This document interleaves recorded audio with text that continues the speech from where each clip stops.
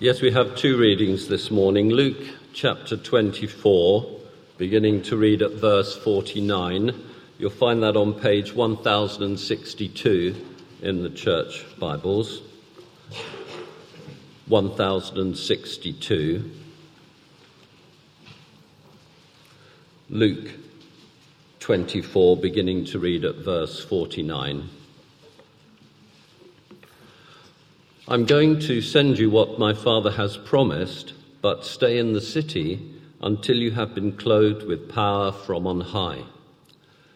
When he had led them out to the vicinity of Bethany, he lifted up his hands and blessed them. While he was blessing them, he left them and was taken up into heaven. Then they worshipped him and returned to Jerusalem with great joy, and they stayed continually at the temple, praising God. And then the second reading is Acts chapter 1, which you'll find on page 1092. 1092. The first part of Acts chapter 1. In my former book, Theophilus, I wrote about all that Jesus began to do and to teach until the day he was taken up to heaven, after giving instructions through the Holy Spirit to the apostles he had chosen. After his suffering, he showed himself to these men and gave many convincing proofs that he was alive. He appeared to them over a period of 40 days and spoke about the kingdom of God. On one occasion, while he was eating with them, he gave them this command: "Do not leave Jerusalem, but wait for the gift my Father promised, which you have heard me speak about. For John baptized with water, but in a few days you will be baptized with the Holy Spirit." So when they met together, they asked him, "Lord, are you at this time going to restore the kingdom to Israel?" He said to them, "It is not for you to know the times or dates the Father has set by his own authority, but you will receive power when the Holy Spirit comes on you, and you will be my witnesses in Jerusalem and in all Judea and Samaria and to the ends of the earth." After he said this, he was taken up before their very eyes, and a cloud hid him from their sight. They were looking intently up into the sky as he was going, when suddenly two men dressed in white stood beside them.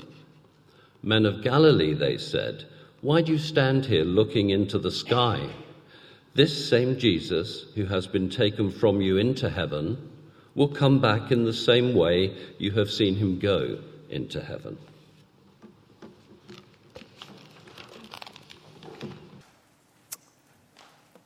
Before we begin, let's just open in a brief word of prayer. Let's pray. Lord Jesus, thank you for this opportunity in which we can come before you in worship and in praise. Thank you for your word. We pray that you will humble us before your word, that you will make us receptive, that you will make us submissive, and that your Spirit will give us hearts which are responsive to this message. And we ask all this in your name and for your glory. Amen. We all want to know who God is, right? Presumably that's part of the reason why you're here. And if we want to know who God is, then it's fair to say that at some point we need to move beyond the mere fact that God is one God made up of three persons, Father, Son, and Holy Spirit. It's fair to say that we need to know God the Father, we need to know God the Son, and we need to know God the Holy Spirit. We need to understand the nature, the character, the distinctives of all three members of the Trinity. We need to understand how their roles differ. And it's also fair to say that we may not always have paid as much attention to God the Holy Spirit as we could have. Well, today I have the privilege of starting a series which will hopefully go some way toward rectifying that. And it's a series entitled The Mystery of the Holy Spirit. Today is volume 1 of 5. We'll be looking at the Ascension, that how when Christ goes, the Spirit comes and the Spirit is sent. And that will be followed by sermons over the coming weeks on Pentecost, on the Trinity, on the new birth, and finally on the fullness of the Holy Spirit. Now, of course, being first means that I have the advantage of being able to ignore all the difficult questions in the sure and certain knowledge that others will feel obliged to answer them in their sermons. So I apologize in advance. I'm probably going to leave you with a lot of questions, and you'll just have to come back for the answers. Luke, who wrote Acts and who wrote the Gospel of Luke, was a careful man. He was a physician. He was a very good writer. He was, in effect, a very good investigative reporter. And so he carefully investigated what happened. He interviewed multiple witnesses, and he recorded his findings in the Gospel of Luke, an account of the life and times of Jesus Christ, which he wrote for a man called Theophilus. So in Luke, the Gospel of Luke, he begins like this. He says, "Many have undertaken to draw up an account of the things that have been fulfilled among us, just as they were handed down to us by those who, from the first, were eyewitnesses and servants of the word. Therefore, since I myself have carefully investigated everything from the beginning, it seemed good also to me to write an orderly account for you, most excellent Theophilus, so that you may know the certainty of the things you have been taught." That's why Luke wrote his gospel. He wanted an orderly, accurate account of the life of Jesus Christ. And he ends that account, as Phil read for us from Luke chapter 24, when he records Jesus saying to the disciples, "Everything must be fulfilled that is written about me in the law of Moses, in the prophets, and in the Psalms." And he also records him saying, "Repentance and forgiveness of sins will be preached in his name to all nations, beginning in Jerusalem. You are witnesses of these things. I'm going to send you what my Father has promised." And he's referring to the Holy Spirit there. Jesus then leaves them, right? As Luke records when he ends his first volume, that gospel, while he was blessing them, he left them and was taken up into heaven. Then they worshipped him and returned to Jerusalem with great joy. And that was volume 1. That was the Gospel of Luke, volume 1 of Luke's 2-part work. It's a pity that the order of the Gospels isn't Matthew, Mark, John, Luke, because then it would be that much more obvious that the second volume, the Acts of the Apostles, follows on from his first. So Luke continues his account, right, when he says in the passage that we're looking at today, in Acts chapter 1, "In my former book, Theophilus, I wrote about all that Jesus began to do and teach until the day he was taken up to heaven, after giving instructions through the Holy Spirit to the apostles he had chosen." So in those first 2 verses, Luke is saying, "Theophilus, remember how in the first book I told you about everything Christ did, about his birth, about his death, about his resurrection, about his teaching, until he was taken to heaven. Well, before he was taken to heaven, he gave the apostles some instructions. He prepared them. He prepared them for what was to come after he left. So let me expand on that." And he then unpacks those first 2 verses in the next 9 verses in Acts chapter 1. So in verses 3 to 8, he gives Theophilus a summary of how Jesus prepared the apostles and for what would happen afterwards. And then in verses 9 to 11, he gives a summary of what happened when Jesus left, when he ascended into heaven. So that's how we'll look at the passage. We'll look at it in 2 parts. Firstly, preparation, and then, secondly, ascension. Now, that time of preparation, which Luke summarizes for us in those few verses, that covers a period of 40 days. So Jesus didn't leave them immediately after his resurrection. He stayed with them for another 6 weeks or so, and then he left. And during that period, he spends time with them one-to-one. He spends time with them in groups. He warns them a number of times that he's going to go to heaven, and he helps them come to terms with the fact that he wouldn't return again in their lifetime. He wants them to be prepared. And during that time of preparation, Luke tells us that Jesus concentrates on 3 things. He concentrates firstly on proving that he was resurrected and alive. He concentrates secondly on teaching them about the kingdom of God. And he concentrates thirdly on preparing them for what we might call a spirit-empowered witness. So look at verse 3. "After his suffering, he showed himself to these men and gave many convincing proofs that he was alive." So that's his first priority. "He appeared to them over a period of 40 days and spoke about the kingdom of God," his second priority. On one occasion, while he was eating with them, he gave them this command: "Do not leave Jerusalem, but wait for the gift my Father promised, which you have heard me speak about. For John baptized with water, but in a few days you will be baptized with the Holy Spirit." So when they met together, they asked him, "Lord, are you at this time going to restore the kingdom to Israel?"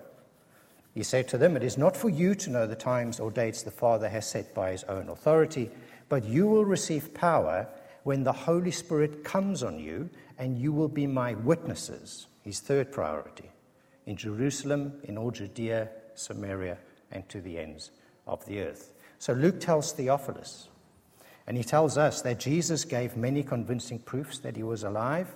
He spoke about the kingdom of God. He promised, "You will be my witnesses when the Spirit comes on you." Those three things: resurrection proof, the kingdom of God, and a Spirit-empowered witness. So looking briefly at those, regarding resurrection proof, I'm not going to dwell on the overwhelming evidence for the resurrection of Christ, because we've looked at that on multiple occasions in the last few months. But what I would like to answer is the question, so what? So what if Jesus was or wasn't resurrected? Plenty of people claim to be Christians, but they deny the resurrection. What are the implications of that? If he was resurrected, what difference does it make? I think there's a few things. Firstly, the resurrection means that death is defeated. So in 1 Corinthians 15:54, Paul writes, "Death has been swallowed up in victory. Where, O death, is your victory? Where, O death, is your sting? But thanks be to God, he gives us victory through our Lord Jesus Christ." Because Jesus was resurrected, it proves that he conquered death. And by that, he secured eternal life for you, the believer. It means that death for the Christian doesn't hold terror anymore. If Jesus was resurrected, then where, O death, is your victory? Where, O death, is your sting? That's the first thing. Secondly, the resurrection confirms that Christ is God. So in Romans 1, verse 4, Paul writes, "Jesus, through the Spirit of holiness, was declared with power to be the Son of God by the resurrection from the dead." Because Jesus was resurrected, it confirms that he is who he claimed to be. He is the Son of God, the second person of the Trinity. The resurrection is the proof, the evidence that he was who he claimed to be. And thirdly, the resurrection means that you are delivered from the penalty for your sin. So in Romans 4:25, Paul says, "He was delivered over to death for our sins and was raised to life for our justification." Jesus' life and death were complete and perfect. He was accepted as a sacrificial lamb on your behalf, and you're declared just because he accepted your penalty. He paid the price for you, and the resurrection is proof that his sacrifice was sufficient for your sin. The resurrection of Jesus means that death is defeated. It means that Christ is God, and it means that you don't have to pay the penalty for your sins. And the converse is equally true. If Christ was not resurrected, death is not defeated. Christ is not God, and you will pay for your sins. If Jesus wasn't raised from the dead, then as Paul says in 1 Corinthians 15, your faith is futile. You're still in your sins. The dead are lost, and you're to be pitied more than all men. And that Bible on your lap isn't worth the paper it's printed on. But praise God, he was raised. And he does live. As over 500 test witnesses confirmed, he did gloriously defeat death, and you don't have to pay the penalty for your sin. So that was Jesus' first priority during those 40 days of preparation. Proof he was alive. He gave them many convincing proofs that he was alive, that he was resurrected. His second priority was the kingdom of God. Now, he had to spend a bit of time on this, because as you can see from their question in verse 6, they still didn't get it. Lord, are you at this time going to restore the kingdom to Israel? John Calvin said there were as many errors in that question as there were words. They were expecting a physical, a national, a regional kingdom of Israel to be reestablished, the time of David to come back again. But Jesus wanted them to realize that his kingdom was in fact spiritual, not physical. That it was multinational, not national. That it was global, not regional. He was inaugurating his kingdom, his rule and his reign in the hearts of those who would come to put their faith in him. And it's a kingdom built on the foundation of his death and of his resurrection, not built on the foundation of politics and military might. That kingdom will be finally physically fully realized when Christ returns, but when that will be, we don't know. So in reply to their question, Lord, are you at this time going to restore the kingdom to Israel? Jesus says, it's none of your business, in effect. It's not for you to know the times or dates the Father has set by his authority.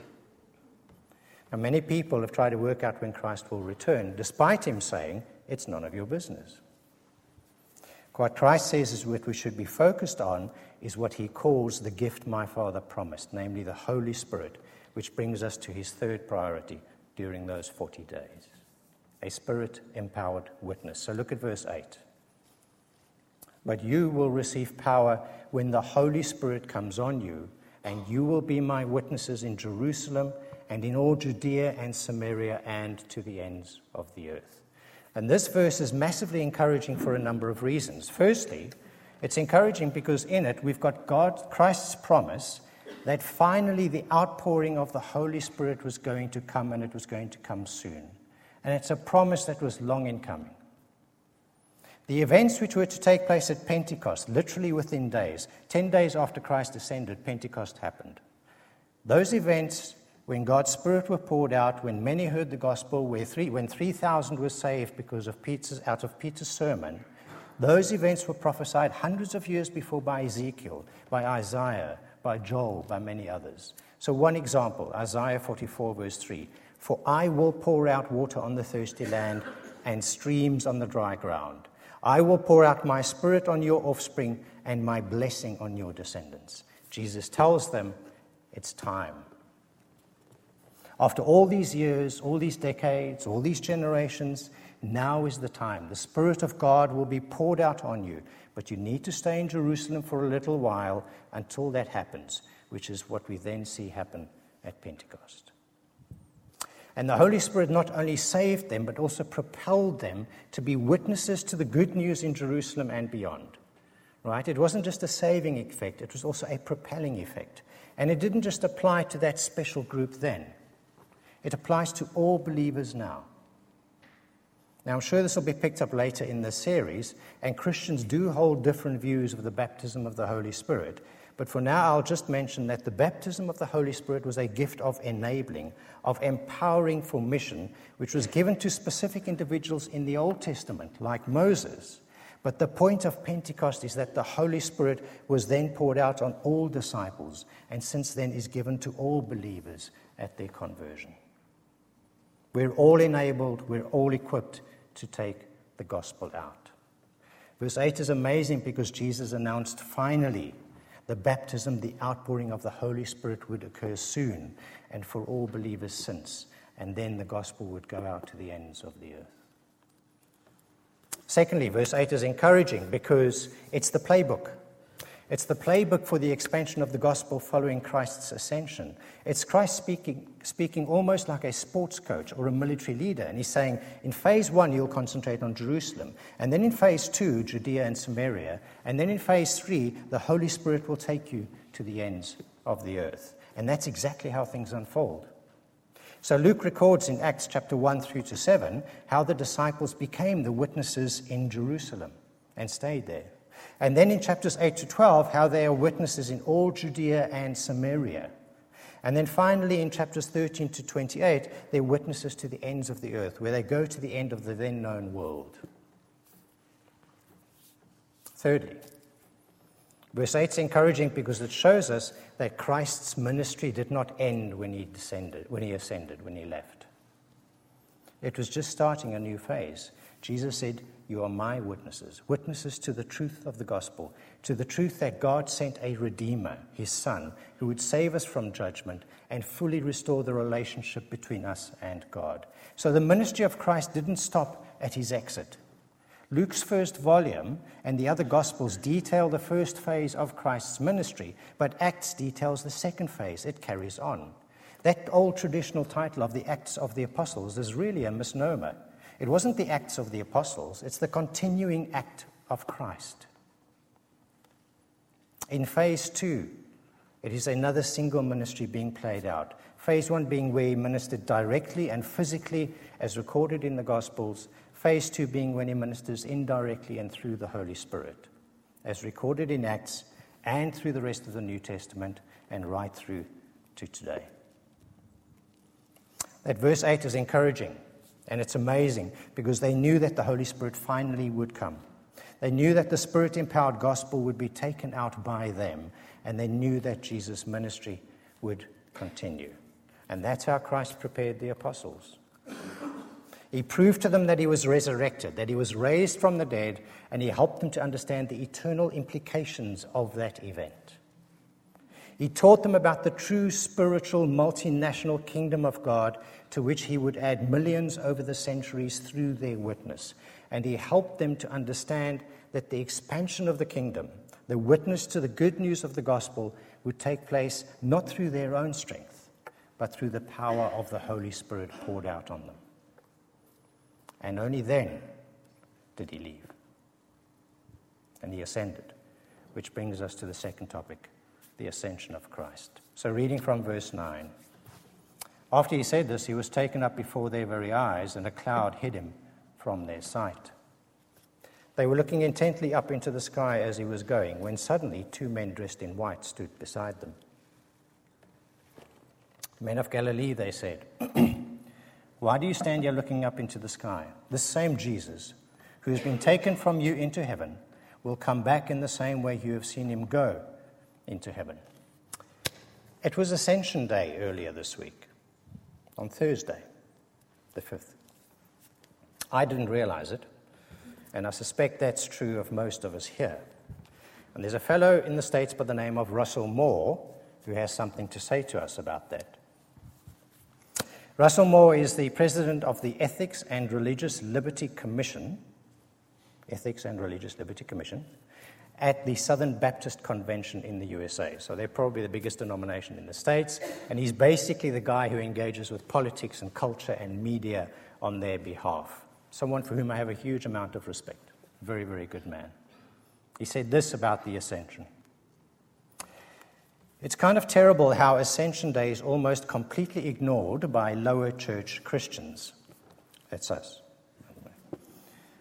We could say it's because we don't observe the liturgical calendar, but we do when it comes to major feast days such as Christmas, recognizing the incarnation, or Easter, recognizing the resurrection.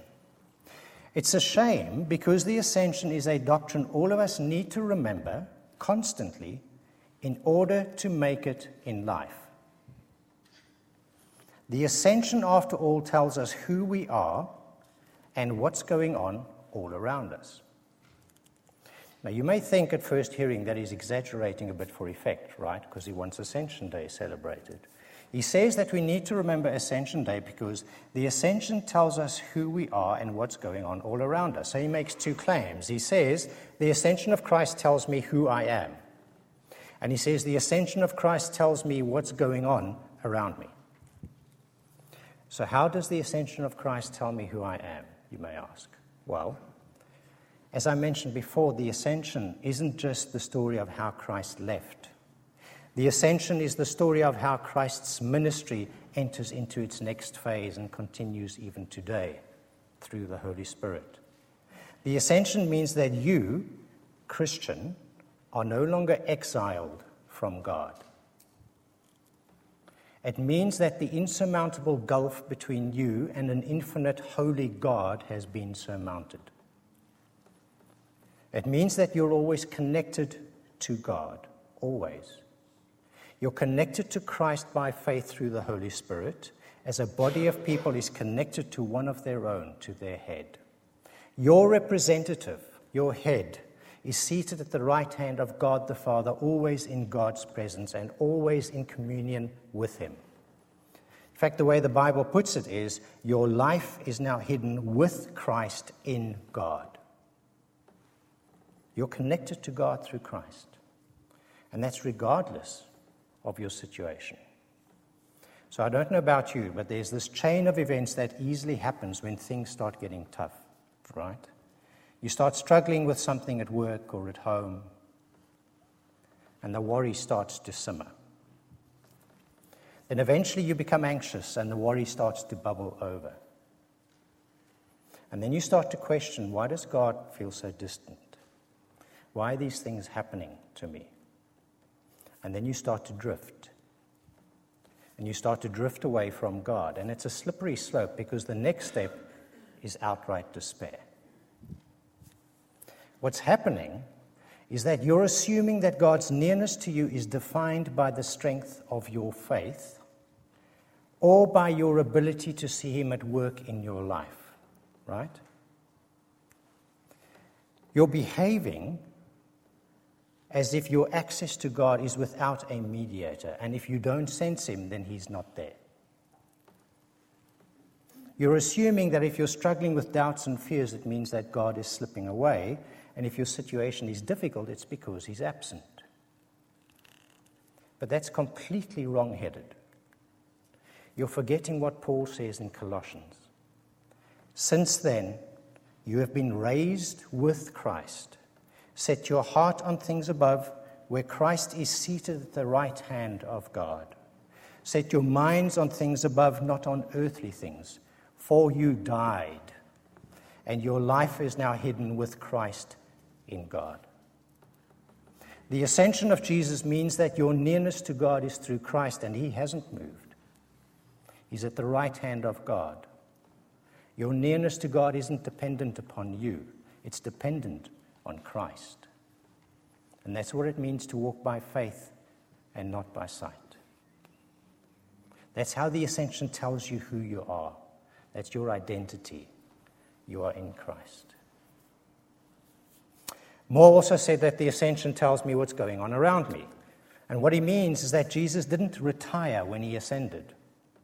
He didn't say, job done. As I mentioned before, his ministry continues. And God right now is moving history along a path to an ultimate end. And it's an end in which, as it says in 1 Corinthians 15, he, that is Christ, hands over the kingdom to God the Father after he has destroyed all dominion, authority, and power.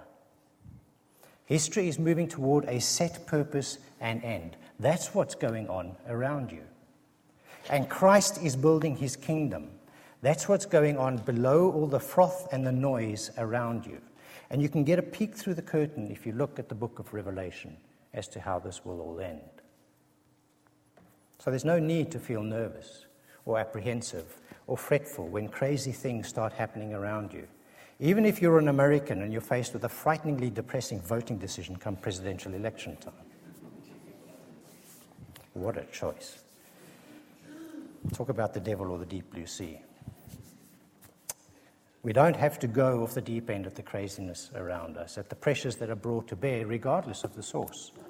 Because Jesus isn't hiding and waiting for a safe time to return. He's enthroned with God the Father. He's moving history toward its end goal. And his absence now is a mercy. It's patience. It's him giving you, if you're the non-Christian, the time and the space and the opportunity to turn to him and to find eternal peace with the Savior. But it's a patience that's on a clock. Russell Moore is right. We need to remember the ascension to make it in life. The ascension of Christ does tell us who we are. It does tell us what's going on until history reaches its end. And as those two men, those two angels, said to the apostles, this same Jesus who's been taken away from you into heaven will come back in the same way you've seen him go into heaven. He will return as the judge of all men. And the only question that then remains is, will you be ready? Will you be ready when he returns? Let's close in prayer.